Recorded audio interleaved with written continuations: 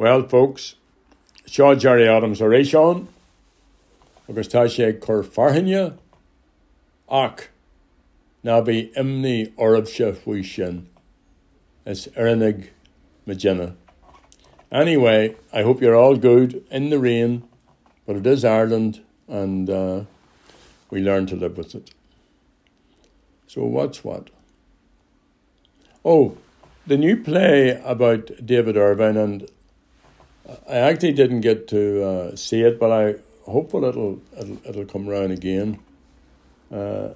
It's written by Bobby Niblock, and anyone who knew David Ervine or who knows often will appreciate the title of Bobby's new play, The Man Who Swallowed a Dictionary. And in its humorous description of David's style of speaking and wordiness, it reminds us of a political leader who was an able and determined advocate for working class loyalism. His sudden death in January 2007 at the age of 53 left a political vacuum within loyalism and wider politics, which has never been properly filled. The Progressive Unionist Party, which David led, has failed to garner the popular political support that it once was thought capable of under his leadership.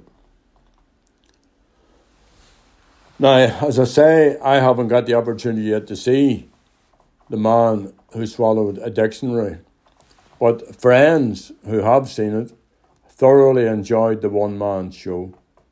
They praised the script and Paul Garrett, the actor, who successfully brings the nuances and David's voice to life on the stage with just two large books, a bushy moustache and a pipe as his prop. During the course of the negotiations leading up to the Good Friday Agreement and in the years afterwards, I met David many times. Among other things, we were both pipe smokers. He was also articulate, genuine and deeply committed to his brand of unionism. He had a good sense of humour. He was very sociable. And Kerry, in support of the project involving young people from East Belfast to build a replica of the Jeannie Johnson, a ship used during the Great Hunger to transport starving Irish to America, David and Martin Ferris would often adjourn to a local pub down there in the kingdom to scull pints and chat about sport. But he also had no illusions about the challenges facing all of us as we worked to chart a course from conflict to peace. While the Ulster Unionist leaders refused to talk to the refused to talk to Sinn Féin, and the DUP left the negotiations when we went into them, David and his colleagues played no such games. An East Belfast working-class Protestant, David Ervine was drawn into loyalism at an early age. In 1972, he joined the UVF, and 2 years later he was imprisoned in Loncaish for possession of a bomb. David spent 5.5 years there. When he was released, he was more politically and socially conscious. He was self-assured, confident, and argued for greater positivity and dialogue within unionism. In the discussions that were taking place in the 1990s about moving from conflict to some sort of peace and political processes, David's voice, along with Billy Hutchison and others, became increasingly important and influential among the Protestant Unionist loyalist community. He often accused Unionist political leaders of hypocrisy and criticised them for using loyalist paramilitaries and the threat of loyalist violence as leverage in their confrontations with the British and Irish governments. And then they discarded the loyalists when they no longer mattered.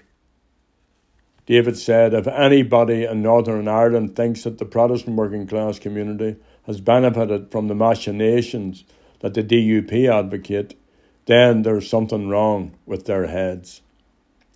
2 decades later, and this dangerous game is still being played, although it has to be said, many loyalist groups go along with this despite being conscious of being used by the unionist parties.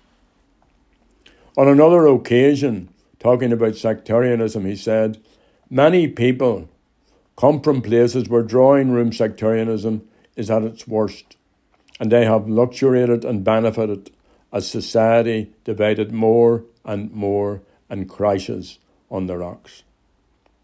It's a great pity that today's loyalists don't see the folly of this. They continue to allow themselves to be used. In an interview with Donny Morrison in 2002, David acknowledged that the conflict had its origins in the North's one-party unionist state and the discrimination against Catholics. At a time when the issue of Irish unity wasn't attracting the interest it has today, David said that he would accept a united Ireland if a majority in the North votes for it. His preference, of course, was to make the North work for everyone. His thoughts on what motivates unionism are probably more relevant today than they were 20 years ago, when the current momentum towards Irish unity was not so strong.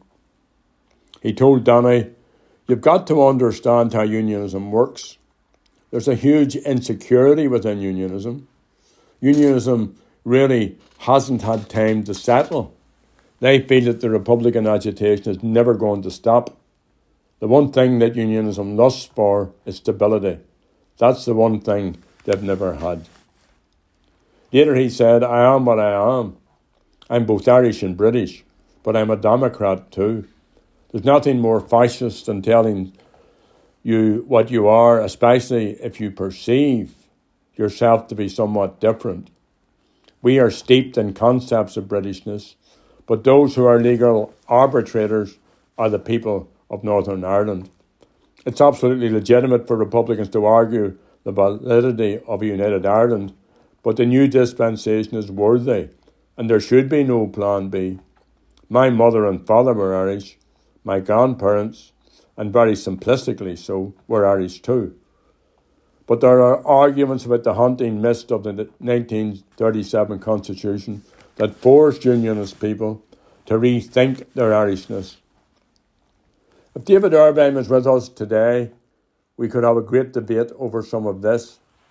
But nonetheless, it's good to see increasingly from within Protestantism, Northern Protestantism and Unionism, voices which embrace the notion of being Irish and which embrace the concepts and principles of equality and parity within the context of constitutional change.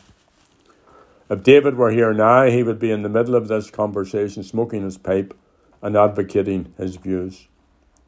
His sudden death in January 2007 was a shock. Alex Maskey and I attended his funeral in East Belfast.